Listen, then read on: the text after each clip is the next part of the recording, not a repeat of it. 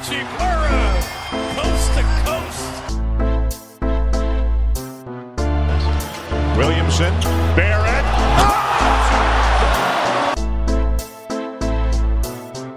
One player, Jacob Emerson. Romeo Langford on the board early. Bean on the run out. Lob! Oh! Calvin Johnson just right off the island. Hands to steal. Hands to the bucket. The follow by Chris Wilkes.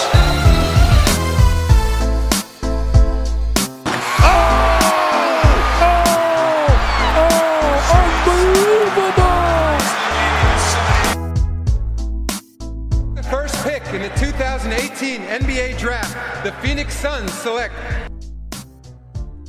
Hola y muy buenas a todos. Son ya, a esta hora de domingo, 2 rondas de March Madness la que hemos podido vivir. Muchas emociones, como siempre el torneo este año tampoco está defraudando, aunque eso no sea ninguna sorpresa. Y es precisamente de esas sorpresas, de esos upsets y de esas victorias de los equipos grandes que está haciendo la Duke de Zion Williamson. Se está manteniendo viva North Carolina. ¿O qué ha pasado con el campeón Villanova? De lo que vamos a hablar hoy.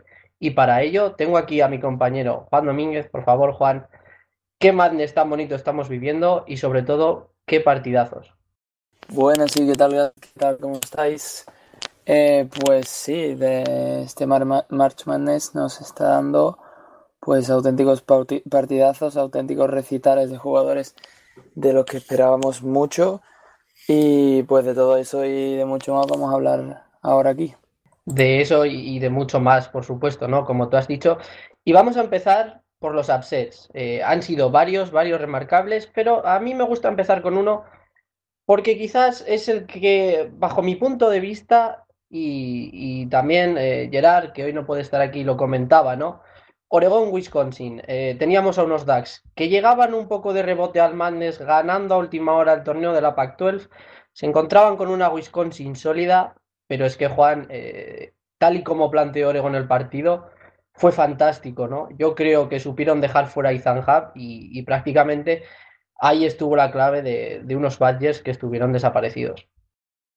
Sí, principalmente esa fue su táctica. También se vio como a partir del segundo periodo fue cuando se pusieron mucho más a la carga en los de Oregón, porque sí que se vio que en el primer cuarto pues esas fuerzas se estaban igualando, incluso llegaron al descanso igualados a 25 si no me equivoco, así que creo que es un poco, sí que es un gran upset el de este Oregón y veremos hasta dónde puede llegar dando sorpresas. Y desde luego, ya que nosotros también estamos mucho para aquí, para presentar nombres acerca del draft, ¿no? Al final, esa es más nuestra tarea, presentaos nombres a vosotros, los oyentes. Este partido, obviamente, Peyton Pritchard, no sé si pinta a día de hoy mucho como un prospect de NBA, pero Louis King siguió demostrando que una vez ha estado sano durante la temporada, puede ser un jugador bastante útil. Y yo me quedo con un nombre, un Kenny Wooten, que quizás no es Jordan Bell, pero que tiene el espejo perfecto. Y no sé si tú, Juan, realmente viste a Wooten, ese jugador de un corte parecido a Bell, ¿no? Un tío muy físico, que no se complica, bueno atrás, y que seguro que cualquier equipo que lo pesque pues, en segunda ronda puede hacer de él algo aprovechable, por lo menos como jugador de rotación. Sí, bueno, está claro que a NBA no esperamos que no va a llegar a ser mucho más que eso que has dicho, que un poco un jugador de rotación, aunque sí que puede dar mucho en defensa y también en esos cortes a través de la zona, siendo un jugador también, como has comentado, muy físico, siendo un jugador también muy atlético que puede ser pues eso, un buen jugador de rotación de cualquier, creo que equipo de NBA. Y ya dejando de lado, ¿no? Un poquito Oregón, que es un equipo que a todos nos gusta mucho, vamos a uno de los platos fuertes que nos traía la primera ronda. Murray State Racers, o lo que es lo mismo, Ja Morant, se enfrentaba contra Marcus Howard, uno de los mejores anotadores de la nación, que lideraba a una Marquette que, aunque había hecho muy buena temporada regular, sobre todo al principio del año, venía un poco tirada a menos, ¿no? Un equipo que parecía bajo de moral, que realmente no tuvo ningún tipo de respuesta al huracán que fue Ja Morant, que era algo que ya sabíamos. Marquez no podía jugar a un ritmo tan alto, pero no tuvo esa alternativa. Vimos como Morant hizo el primer triple doble en un March Madness desde Draymond Green, y cómo los Racers les pasaron por encima. Y no sé tú, Juan, pero yo creo que ese puñetazo en la mesa que da el otro día ya Morant, más allá del partido que después tendría contra Florida State, yo creo que el partido contra Marquette es de esos que los scouts los van a utilizar para realmente enseñar qué puede llegar a ser ya Morant. Sí, totalmente. Tenía unas ganas tremendas de hablar de este partido porque eh, eh, Ja Morant yo lo veía como un jugador muy completo, pero no sabía hasta qué punto, a partir del March Madness, iba a liderar a esa Murray State que en principio era pues no favorita para ganar esa ronda, pero Ja Morant hizo un auténtico partidazo, fue un huracán, como bien has comentado, y si no me equivoco era el octavo jugador que hacía un triple doble en este March Madness, así que también secó a Marcus Howard, que eso también que me sorprendió también como no tuvieron una respuesta muy clara o una contraposición, ¿no? a esos puntos y a ese jugador tan completo como es Ja Morant desde el equipo de Marcus Howard. Así que creo que fue un auténtico sorpresón y un partidazo que recomendaría a todos ver para ver el grandísimo potencial que tiene Ja Morant. Desde luego, ¿no? Porque en muchas ocasiones Morant realmente controló y dominó el partido. Fue el timonel de unos Racers que realmente pasaron por encima a los Golden Eagles, ¿no? Estaba claro que era un upset posible. El stock de Marcus Howard sigue cayendo con ese final de temporada un poquito regulero para mi gusto, sobre todo. Pero bueno, al final es que le dejaron estar en su salsa. Ya digo, cualquiera que quiera ver el máximo potencial de Ja Morant, pues se ponga ese partido, porque realmente va a ver brillar al base de los Racers en su máximo esplendor. Luego, comentar un poquito por encima, quizás partidos no con tantas figuras, pero por supuesto ha habido más upsets. Esos no han sido los únicos. Caía Mississippi State de manera muy sorprendente contra Liberty. Yo creo que los Bulldogs llevan una buena temporada, una pena que cayeran ahí. Y luego otro muy grande, que yo no sé, Juan, si tú lo pudiste ver, fue el de UC Irvine, un equipo que ya avisaba mucho, que era muy peligroso, jugaba muy alegre y que tumbó a una Kansas State que parece ser que sin Dean Wade pues tenía muchos problemas, ¿no? No sé si has podido ver demasiado a Wade, pero yo creo que realmente su baja les pesó mucho a los Wildcats, de los que quizás se esperaba un poquito más. Pues pude ver la segunda parte y creo que estoy totalmente de acuerdo con lo que dice. Yo esperaba mucho de Kansas State y creo que UC Irvine, pues no tanto como bien has dicho, a través de figuras individuales, sino a través de un conjunto con jugadores como pueden ser Max Hazard o Evan Leonard que sorprendieron y dieron ese golpe en la mesa que puede hacer que UC Irvine siga siendo una de las sorpresas de este March Madness. Un equipo que llegaba muy bien a este March Madness. Desde el otro lado del charco ya avisaban varios periodistas que posiblemente fuera el equipo más fuerte de la región de California. Y yo me quedo con un nombre que tú has dicho que para mí es fetiche, que es Max Hazard. Un jugador que estos luego se convierte en un jugón, ¿no? En su etapa universitaria. Y sobre todo veremos un partido precioso, un Oregón UC Irvine en segunda ronda. Otro de los upsets más sonados fue la derrota de una Cincinnati que todos los años parece que se queda corta en marzo. Cayó contra Iowa en un partido un poco trampa. Tampoco lo podemos considerar un gran upset, porque ambos equipos eran piedras difíciles de roer, ¿no? Y yo creo que Iowa se llevó un muy buen partido, la verdad. También muy de barro, pero muy buena victoria para los Hawkeyes. Y sobre todo, para mí, otro de los upsets más sonados. Yo confiaba mucho en los Cyclones de Iowa State, pero Ohio State les plantó mucha cara. Y no sé si opinas como yo, Juan, pero esta derrota yo creo que no, digamos, elimina totalmente de la contención del draft, porque eso es mucho decir, a Lindell Wigginton, pero quizás yo creo que un buen Madness le hubiera dejado con una primera ronda prácticamente asegurada, por lo menos para mi punto de vista, y yo creo que igual paga un poquito ese nuevo rol de anotador de banquillo. Quizás si los workouts no le sale bien, igual no va a tener el stock tan alto como seguro que él esperaba a principio de temporada, porque para mí era uno de los mejores bases de cara a la NBA de esos Cyclones. Pues totalmente de acuerdo. El stock está claro que ha bajado mucho. E incluso vi a Mario Chayo con mucho mejor que él en el partido y mucho más metido que él. Teniendo que liderar a un Iowa State que se presuponía mucho mejor que Ohio State, pues ese stock y esa oportunidad que se le podrían presentar en la NBA van a bajar, y el número de equipos que le pueden dar una oportunidad está claro que también. En Ohio State también me gustó mucho Caleb Wesson, que obviamente es uno de los líderes y que a mí me encantó, siendo uno de los máximos anotadores y dando ese también upset que comentábamos contra la Iowa State, un poco perdida que la vi, de Lindell Wigginton. Exacto, perdida es la palabra clave, ¿no? Como tú has dicho. Yo creo que no sé si es porque los Cyclones realmente no se lo esperaban.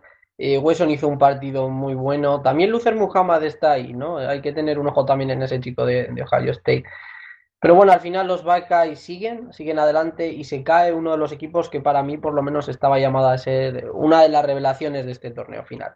Y ya hemos hablado de los upsets, pero la otra cara de la moneda son los favoritos. Juan ahora mismo está jugando Duke, está pasándolo un poco mal a estas horas contra UCF de Taco Fall, pero realmente el partido de Zion Williamson, de RJ Barrett contra North Dakota State fue una auténtica exhibición, sobre todo en la segunda parte cuando Duke se pone las pilas. Barrett debía estar un poquito picado con el fenómeno de Ja Morant, y qué auténtico partidazo de las dos estrellas de los Devils. Sí, como tú dices, a partir de la segunda parte fue cuando el ciclón de Duke arrasó con North Dakota. Zion Williamson yo creo que ya es indiscutible número uno, y eso, lo de RJ Barrett y Ja Morant, pues yo creo que va a ser una de las cosas que nos va a tener siempre hasta el día del draft, nos va a tener un poco en vilo, ¿no? Yo creo que Ja Morant, dando ese golpe en la mesa con el partidazo que hizo el otro día, pues puede que muchos scouts hayan pensado que puede ser número 2, pero hay que tener muy en cuenta a Jay Barrett, porque habrá que ver el partido de hoy contra la UCF, pero es un jugador que entre él y Zion, pues tienen a Duke como una de las favoritas para saltar este March Madness.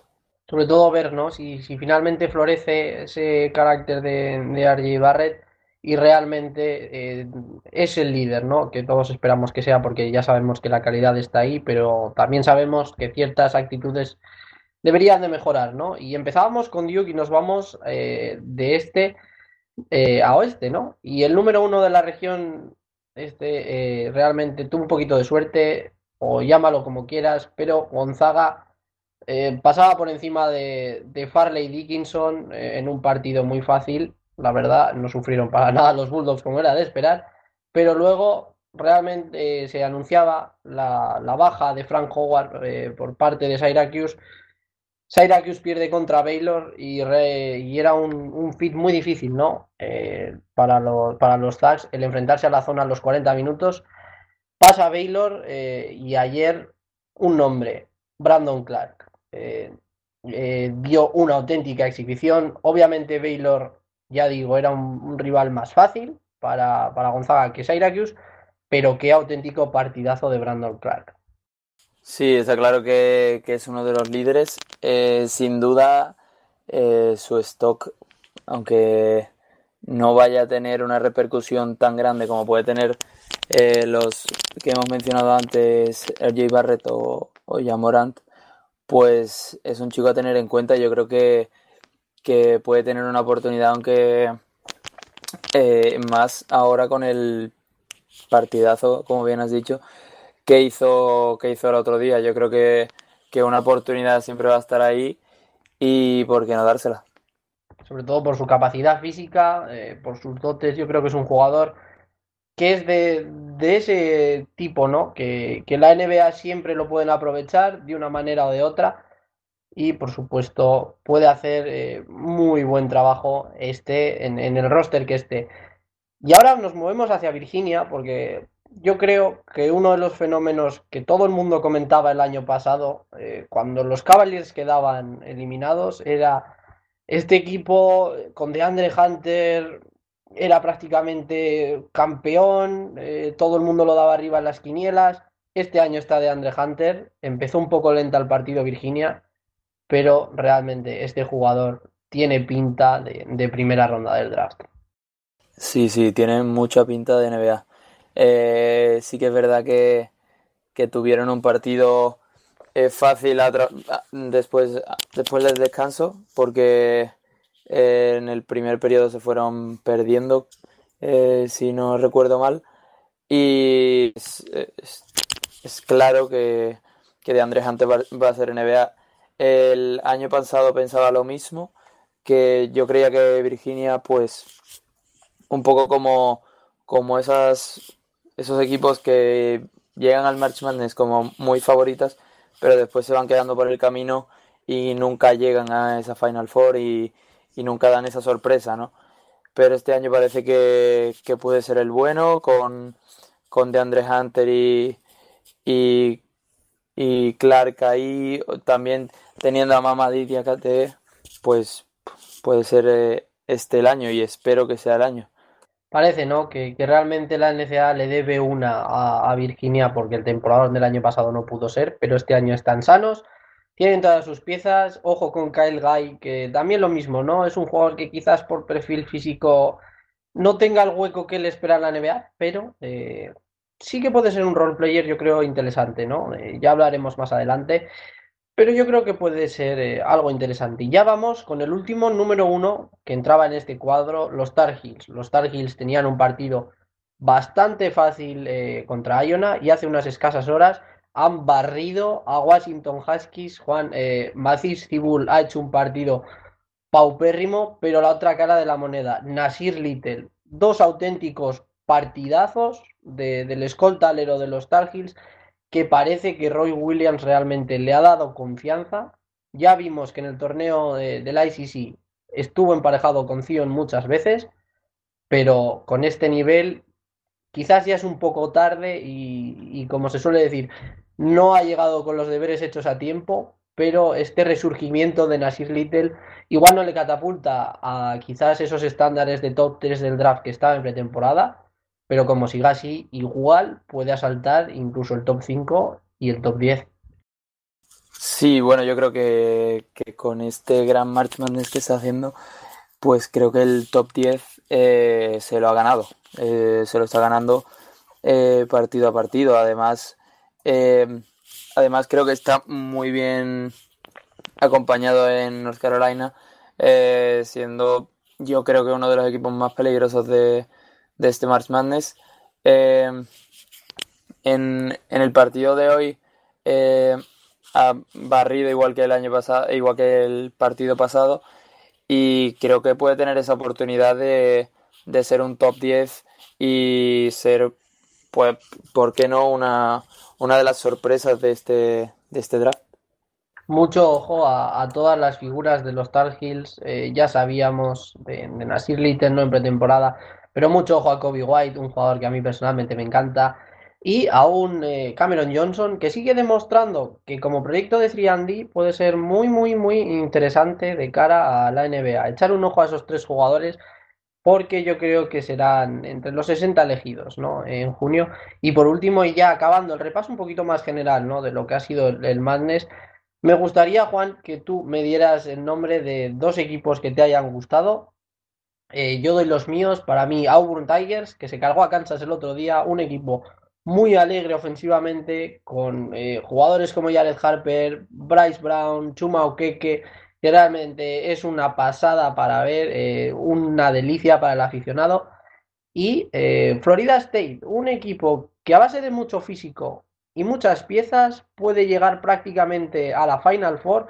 Lo tendrá complicado, ¿no? Porque ahora es verdad que le toca Gonzaga en su 16, pero ya digo, para mí dos nombres así que me hayan gustado mucho, dos equipos que recomiendo a la gente menos habitual a la NCAA, que si puede ver un partido de ellos se los ponga, porque son muy interesantes y sobre todo dejan muy buen juego. Así que yo digo Auburn y Florida State. Así que Juan, dame tus nombres, a ver si coincidimos en alguno o igual tú tienes algún otro por ahí apuntado.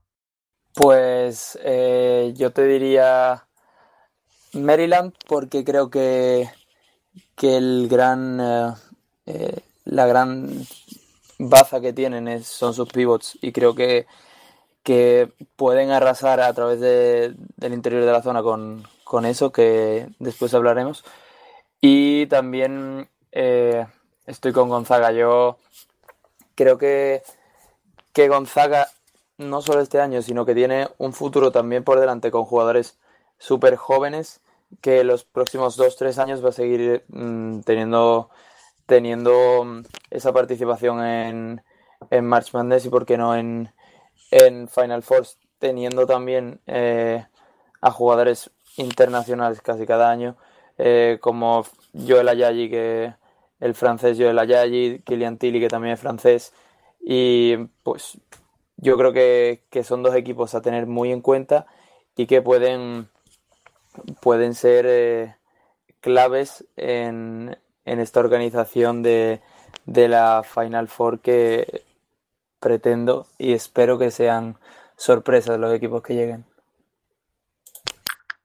Y sobre todo, más allá de los equipos que lleguen, recordar a todos nuestros oyentes que este año, pase lo que pase en la Final Four, vamos a tener un nuevo campeón, porque ayer Villanova Wildcats caía ante Purdue Boilermakers, caía ante 42 puntazos de Carson Edwards, que si no habéis visto el partido, lo recomiendo plenamente, porque la exhibición ofensiva del pequeño base de Purdue fue tremenda. Y tú, Juan, me la has dejado ahí votando, ¿no? Como se suele decir. Y ya dando paso a la tertulia, me quedo con uno de tus equipos. Nos vamos a Maryland Terrapins. Una Maryland que sufrió para eliminar a un muy buen equipo como Belmont. Y si es que algo estamos viendo en este March Madness, y aunque suele ser una tónica, ¿no? Que los jugadores interiores realmente marcan diferencias. Pero es que esta Maryland, su caso con Bruno Fernando y Jalen Smith, fue la baza principal que tuvieron, ese físico por dentro. Son dos malas bestias y supieron parar a una Belmont que tuvo un Dylan Windler que, bueno, se vio un poco superado por ese físico. Pero nos vamos a esos dos nombres, Bruno Fernando y Jalen Smith. Yo, Juan, personalmente soy muy fan de Jalen Smith, y yo creo que es algo además que se ha estado comentando mucho en Estados Unidos, que es uno de los grandes tapados del Madness, porque es un chico con muchos recursos y que si le coge un buen entrenador, puede hacer de él una pieza bastante, bastante interesante. Pues estoy totalmente de acuerdo contigo. Yo creo que Jalen Smith pues fue el líder total ante Belmont. No sé si nuestros oyentes vieron el mate que hizo, que creo que es una de las mejores jugadas del March Madness. Y creo que Bruno Fernando pues lleva ya 2 años ya saliendo en predicciones de draft. El año pasado no se presentó, así que yo creo que este año, con ese corte un poco más clásico, ¿no?, que puede tener, y jugando también desde fuera y entrando en penetraciones más en contacto, pues puede tener oportunidades en NBA. Pero Jalen Smith, como bien apuntas, puede tener un futuro muy brillante, pero que muy brillante en la NBA. Totalmente de acuerdo, ¿no? Con todo lo que dices, yo creo que es una pareja que se complementa muy bien, ¿no? Bruno Fernando quizás sea más el poderío físico y Alien Smith, una pieza muy, muy intrigante de la que por pena no vamos a poder ver más en este March Madness, porque sí que es verdad que Maryland ganó muy, muy preto a Belmont, pero luego perdió con una canasta sobre la bocina de Tremont Waters ante una LSU. En una LSU que seguimos hablando de pivots, ¿no? Porque los Tigers llevan siendo un equipo con muy buenos interiores todo el año y sobre todo uno de mis jugadores fetiches, Juan, Naz Reid. Este chico, el cambio que ha dado físico, cómo se ha cuidado, no ha cogido mucho sobrepeso, que era uno de los miedos que todo el mundo teníamos, ¿no? Cuando empezó la NCAA.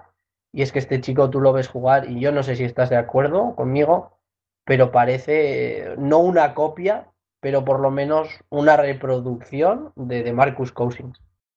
Sí, sí, sí, totalmente. Se ha hablado mucho de esa comparación y creo que tienen toda la razón porque es un jugador muy físico, que eso también es muy importante para el SU, que el físico que tienen en la zona y tanto en todo el equipo, pues son un equipo que a través de eso pueden alcanzar las metas que se quieran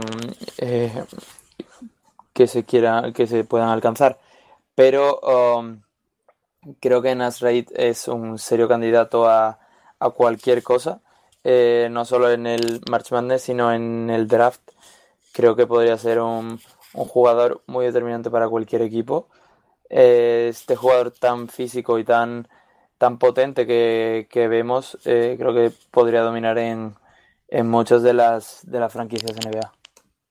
Sobre todo destacar que es un jugón, ¿no? Reid es un jugador del área de Nueva York y tiene ese swag, ¿no? Esos movimientos, ese gusto por mezclar el baloncesto real con el streetball, unos manejos para un tío de su altura y peso brutales y para mí la verdad es que es uno de los jugadores que ya era fetiche en su época de high school y que este año pues realmente ha tenido muy buenos minutos, está dejando muy buenas actuaciones y uno de los tapados quizás para incluso romper top 10 para mí.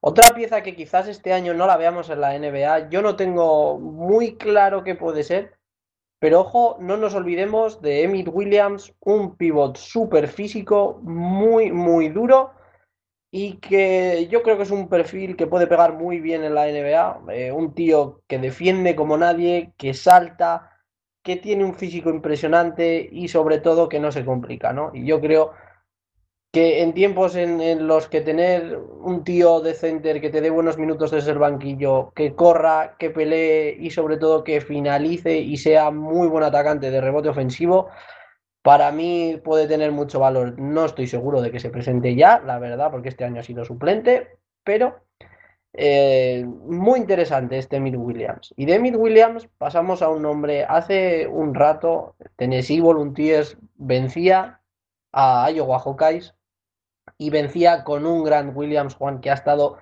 titánico. Ha hecho un partido impresionante, muy versátil. Se lleva hablando toda la temporada de Williams y de los Volunteers, pero tú, Juan, ¿realmente crees que Grant Williams, con digamos, entre comillas, ¿no? Las limitaciones que puede tener por temas de altura en la NBA, ¿tú crees que puede realmente entrar en primera ronda, que puede ser un pick más que interesante para cualquier equipo que decida arriesgar, ¿no? Porque hemos visto hoy que creo recordar que han sido 19 puntos, 7 rebotes, 5 asistencias, 4 tapones, 3 robos si no me falla la mente, yo creo que es un jugador súper versátil, pero no sé si como yo piensas que la altura puede ser un problema, ¿no? Para que una franquicia que tenga un pick alto pueda apostar por él. Yo personalmente creo que por esos jugadores se debería apostar, principalmente porque ahora mismo en la NBA los jugadores que se están llevando más son jugadores muy altos, que son muy versátiles, muy ágiles, que saben botar, que pueden tirar, pero yo creo que también hay jugadores menos altos, pero que pueden dar una productividad a cualquier franquicia de NBA, pues que como hemos visto en Tennessee pues está explotando. Así que yo creo que esa oportunidad yo creo que le podría parecer, y que no creo y espero que ningún equipo se achante por elegirlo. Para acabar, ¿no?, con este repaso a todos los interiores más punteros, ¿no?, que por lo menos han destacado más en estas primeras fechas de March Madness, tengo que nombrar a dos, sobre todo decir adiós a un Ethan Hub, que quizás pinte más, ¿no?, para Europa que para la NBA, pero bueno, ya veremos. Como segunda ronda puede ser un jugador muy interesante, con muchos recursos y mucha clase en el poste, pero que, como comentábamos al principio de este podcast, Wisconsin dijo adiós, eliminado por Oregón. Y otro de los jugadores veteranos, ¿no?, de este March Madness, uno de esos jugadores que parece que llevan jugando en la NCAA toda la vida, Ray Travis, que está levantando mucho a Kentucky, hizo una primera ronda muy buena con la ausencia de PJ Washington, y que fue vital para que los Wildcats tumbaran a unos muy serios Wofford Terriers, que tienen un jugador del que después hablaremos, ¿no?, de ese Fletcher McGee, que al final Kentucky es mucha Kentucky y tumbó, ¿no? Y ya vamos con los exteriores, con lo que ha pasado con los jugadores de perímetro en esta primera ronda. Y si nos vamos al perímetro, obviamente nos vais a oír mucho hablar de Ja Morant, pero es que hemos comentado antes el partido contra Marquette, fue brutal. Quizás tenemos la otra cara de la moneda, Juan, en el partido contra Florida State. No sé cómo lo viste ayer, yo creo que Florida State desde un principio era un equipo que podíamos decir que estaba hecho a medida, ¿no?, para jugar contra los Racers. Un equipo muy largo, muy físico, y aunque Morant demostró, y ojo, yo creo que para mí fue una de las claves del partido, que si le dejas tirar solo, igual no las mete todas, pero que tirarlas las va a tirar, y ese carácter yo creo que es una de las cosas que, aunque sea solo en un partido, le ha podido subir un poquito su caché. Parece una tontería, pero es así.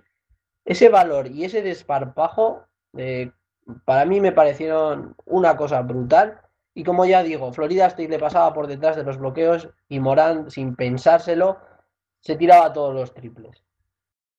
Sí, yo lo comparo un poco con, aunque salvando las distancias, con Trae Young el año pasado. Quizás Trae Young, bueno, quizás no, quizás fue un jugador en el que en el March Madness le vino un poco grande, sabiendo que los triples los iba a tirar, aunque el año pasado no fue su March Madness especialmente, pero sí que esa confianza que le está dando, pues poder tirar y saber que puede tirar desde cualquier parte de la cancha, pues le está dando ese caché y está subiendo ese stock tan arriba como está teniendo, más contra equipos como Florida State, pues que, como bien has comentado, son un equipo muy largo, que tienen muchos jugadores y que podían hacer mucho daño. Sin embargo, él, con la confianza que le ha venido caracterizando, pues ha tenido esa determinación de saber qué triples puede tirar y qué triples no, sabiendo que si le pasan por detrás de un bloqueo, él los va a tirar. Esa confianza, ¿no? Yo creo que pese a que Morant no ha sido un gran tirador de tres durante todo el año, cuando la pelota ha quemado, cuando realmente él sabe que iba a tener todos los focos, ha dicho: voy a tirar, si van dentro, pero por lo menos que sepan que puedo hacerlo, y sobre todo que me atrevo, ¿no? Ese punto de querer mejorar y de hacerlo, yo creo que le va a dar muchos enteros. Realmente la cosa es así. Y por no alargarnos mucho en estar siempre debatiendo, ¿Ja Morant o RJ Barrett? ¿Ja Morant o RJ Barrett? ¿Quién va a ser el número 2? Pues a día de hoy no lo sé. Queda mucho madness para Duke, no para Murray State, que ya cayó eliminada contra los propios Seminoles. Pero los dos primeros partidos, contando el que está jugando Duke, Barrett ha dado buenas impresiones. Para ti, Juan, la pregunta es muy fácil y no nos queremos enrollar más porque es un tema que va a ser demasiado recurrente. Si tú fueras una franquicia de la NBA, tienes el número 2 del draft, ¿qué coges? ¿RJ Barrett o Ja Morant? Sinceramente cogería a Ja Morant, principalmente porque lo hemos visto liderar. A RJ Barrett es una de las cosas que nos está costando ver, básicamente porque tenemos a otro líder en su equipo como es Zion, pero para una franquicia y sabiendo que tiene que liderar un equipo NBA, pues sinceramente cogería a Ja Morant. Desde luego, ningún equipo que se decida y que incline la balanza entre alguno de los dos se va a equivocar, ¿no? Barrett por pinta, y no creo que me equivoque, es un prospect que apunta a tener una carrera larguísima en la NBA, por clase, funcionando solo incluso como un anotador puro si se diera el caso, y si mejora como un jugador versátil, lleva All-Star escrito en su pecho, y puede ser un jugador o generacional o por lo menos es uno de esos jugadores que cuando lo ves da la impresión de que el riesgo es mínimo, ¿no? Que por lo menos sabes que algo te va a aportar, aunque sea solo de temas de anotación, ¿no? Yo creo que en eso Duke se está especializando bastante, ya sacó a Jason Tatum, que a veces parece lo mismo, ¿no? Que no está llamado a liderar los Celtics, pero que ese carácter de anotar va a estar ahí. Y bueno, yo creo que puede ser un jugador muy, muy interesante y desde luego para la NBA. Y si consigue juntar todas las piezas y mejorar en ese carácter, eh, tiene, ya digo, All-Star escrito, vamos, en todo su nombre. Y siguiendo con los exteriores, ya hemos dado pinceladas de los dos más llamativos, de Ja Morant y de Barrett. Pero es que hay varios nombres, Juan, que han estado un poco tapados en el Madness, ¿no? Wofford era un equipo muy divertido. Sabíamos que estaba ahí, que tenía varias piezas, tenía Hoover y demás. Y luego un nombre que todo el año ha resonado, ¿no? Máximo triplista de la NCAA, algo que se dice muy, muy pronto.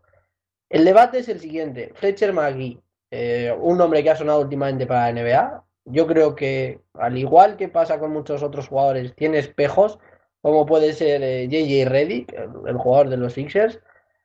¿Tú crees que en una época donde el triple es tan sumamente predominante, un jugador como Fletcher McGee, que ya hemos visto que es un auténtico cañonero, tiene hueco en la NBA?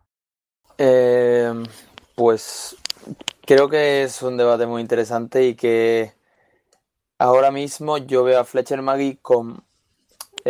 sí que es muy importante en la NBA el triple, pero también es muy importante la defensa ahora mismo. Y veo a Fletcher Magee que le falta también en defensa. Creo que está muy centrado o tan centrado en esos tiros o en ese ataque que le falta todavía cosas en defensa.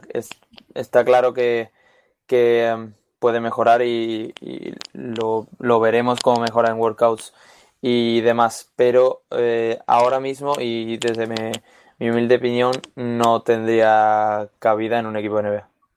Si no NBA, Euroliga, seguro que vemos en alguna liga puntera, ¿no?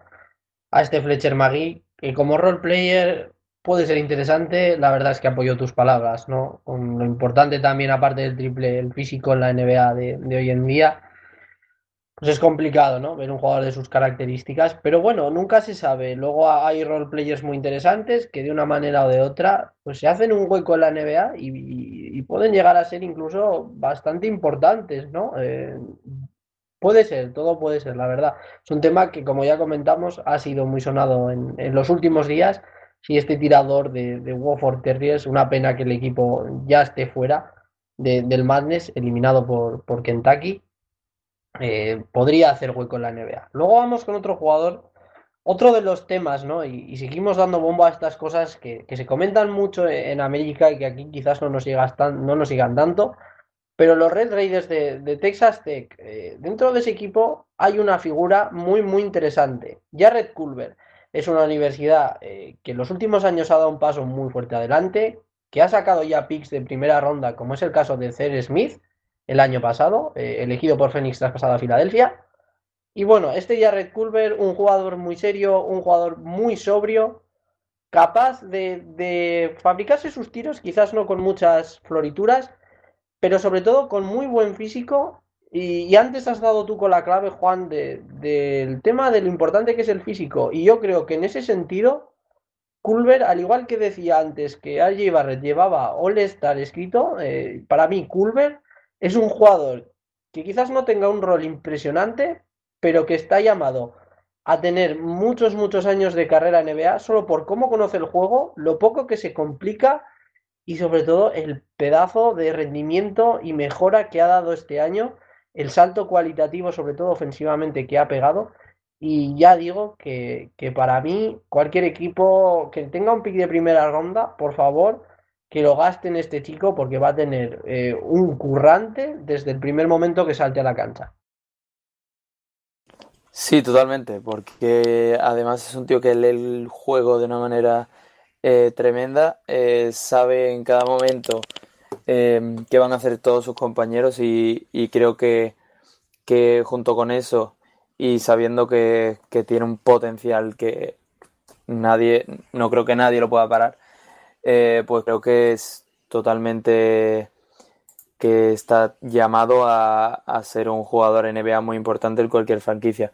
También veo mucho que es un jugador con unos brazos muy largos y que a su vez pues puede entrar hasta la cocina muchas veces incluso en contacto, así que creo que por el físico no va a ser un problema para él y que como bien has dicho que un pick de primera ronda pues sería muy bueno incluso ¿por qué no top 20? Por supuesto, ¿no? Yo creo que con Zaire Smith en primera ronda el año pasado ya pusieron la cabeza los Red Raiders para que todas las franquicias de la NBA los tuvieran en cuenta, ¿no? Y seguimos con este corte de jugador de ala, defensivo, Matisse Thybulle. Quizás no ha tenido el mejor Madness, hoy contra North Carolina ha tenido un partido para olvidar, pero Juan, no sé si lo has visto toda la temporada, la única luz o la mejor luz de unos Huskies que bueno, han sido el equipo más puntero de la Pac-12 todo el año, pero un Cibul que se le ha visto que también, ¿no? Un 3 que puede tener muchos, muchos años de carrera en NBA. He visto algún que otro partido de Washington en esta temporada y de March Madness pues lo he podido ver. Es un base muy defensivo que, como bien hablamos, pues puede ser un factor muy importante de cara a la NBA. Y también es muy atlético. Yo creo que el cuerpo que tiene pues está ya hecho para la NBA y con los brazos que también son muy largos y es capaz de robar muchos balones, con lo que creo que puede ser un jugador ya sea, yo creo que tiene mucho potencial, pero dependiendo de su irregularidad. Como hemos visto, el partido de hoy ha sido un poco para olvidar, pero durante la temporada ha estado jugando bastante bien, así que creo que dependiendo de su regularidad pues podría tener sitio en una franquicia o en otra. Sea donde sea, pero desde luego va a tener sitio, ¿no? Ahí estoy totalmente contigo. El tema de la irregularidad, pues puede pesarle un poquito, ¿no? Pero yo creo que es un jugador llamado a jugar en la NBA también muchos años, sobre todo por sus cualidades físicas. Y para acabar, vamos a tirar dos nombres a la palestra. Dos casos muy curiosos, ¿no? De Andre Hunter hemos hablado un poquito antes de él. Yo creo que es un jugador, un escoltalero bastante curioso, un jugador que en Virginia es el factor X, que puede ser determinante y que quizás, aunque aportará desde el día uno, yo creo que va a necesitar que una franquicia apueste por él y realmente le dé una oportunidad, ¿no? Porque quizás de primeras no es el jugador que más te llama la atención, pero puede ser más que interesante, ¿no? Y por último, un Luis King, un jugador que venía con muchísimo cartel desde high school, otro alero alto, muy buen anotador, ha estado lesionado parte de la temporada, pero desde luego cuando ha entrado en dinámica y cuando Oregón ha sabido jugar con todas sus piezas, está destacando mucho y junto a Peyton Pritchard, pues es la sorpresa de Oregón. Y antes de cerrar, ¿no? Prácticamente esta horita de charla que hemos tenido, me gustaría, Juan, que obviamente son muchos los nombres, como ya sabéis, la NCAA, Y el March Madness es muy grande, ¿no? Son muchas las cosas que podríamos tocar y nos podríamos pegar horas y horas hablando, ¿no? De cada jugador y de cada tema. Y para realmente mostrar un poquito nuestros gustos, me gustaría, como ya digo, que me dieras, vamos a poner 3 jugadores que tú recomendarías a todos aquellos que nos escuchen y que te gusten, ¿no? Que levanten pasiones. Pues voy a dar 3 nombres, aunque uno ya lo hemos comentado, que es Nasir Little, porque creo que con todo el cartel que se le ha estado dando durante esos años, pues que este año pues pueda explotar y tener un sitio en ese draft, pues, pues es un jugador a tener en cuenta. También voy a dar otro que es Rui Hachimura, que para mí es de los jugadores más interesantes que hay en el March Madness, con Gonzaga siendo un equipo muy interesante y muy, muy fácil de ver, ¿no? Yo creo que es un equipo que juega muy rápido, muy, muy fácil y que pueden hacer que el espectador se lo pase bien. Y pues también me gustaría destacar, aunque voy a parecer un poco fan, de, de Bruno Fernando, aunque también hemos hablado de él, pero creo que es no sé, al final los jugadores altos que pueden llegar hasta adentro con una facilidad tan pasmante, ¿no? Como lo hace Bruno Fernando, pues creo que es interesante para que cualquiera de nuestros espectadores pues, pueda ver algún partido de él. Son muchos los nombres que al final, como ya digo, nos podríamos pegar muchísimo tiempo, muy interesantes para mí. Yo creo que el pick de Bruno Fernando es curioso de cada NBA, es un perfil, como has comentado tú, muy, muy interesante. La verdad es que no podría estar más de acuerdo. Un jugador que hará ruido para mí. Y yo, ahora mismo, es complicado porque es verdad que cada vez quedan menos equipos y que es más complicado elegir, pero para mí, jugadores que ya están fuera, como Jordan Nwora, por ejemplo, el alero de Louisville, pueden llegar a ser muy, muy interesantes. Ojito con este chico que tiene también nacionalidad nigeriana, si no me equivoco y si no me falla la mente. Un muy buen anotador, una revelación brutal que han tenido los Cardinals. Aplausos a Chris Mark por su temporada en Louisville y que cayeron eliminados a primeras de campo de cambio por una Minnesota en la que va mi siguiente jugador, Amir Coffey.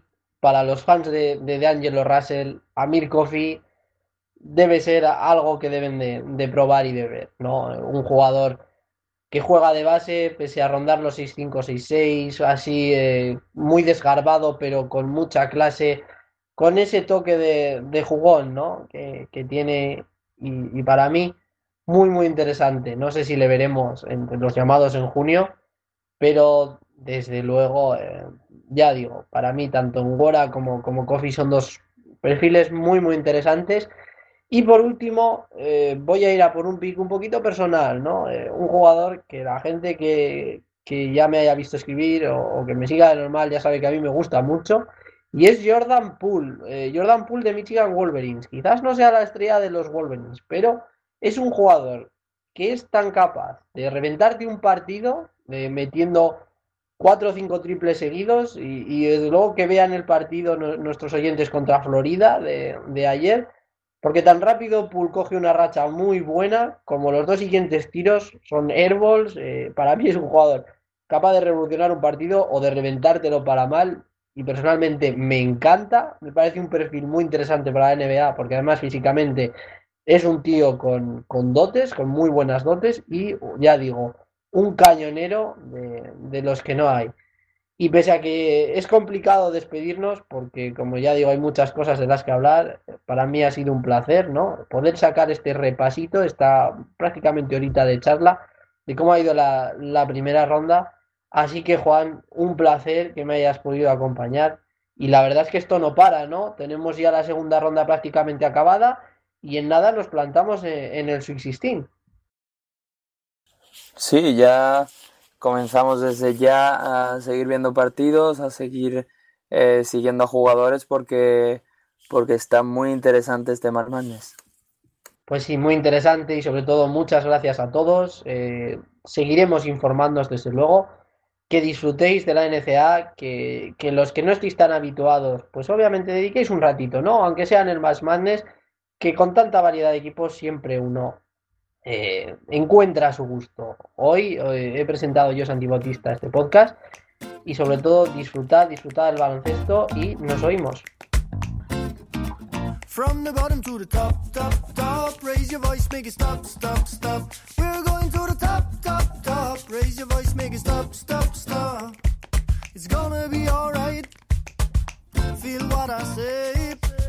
Get involved in the fight. Learn how to play. We have faith in our dreams.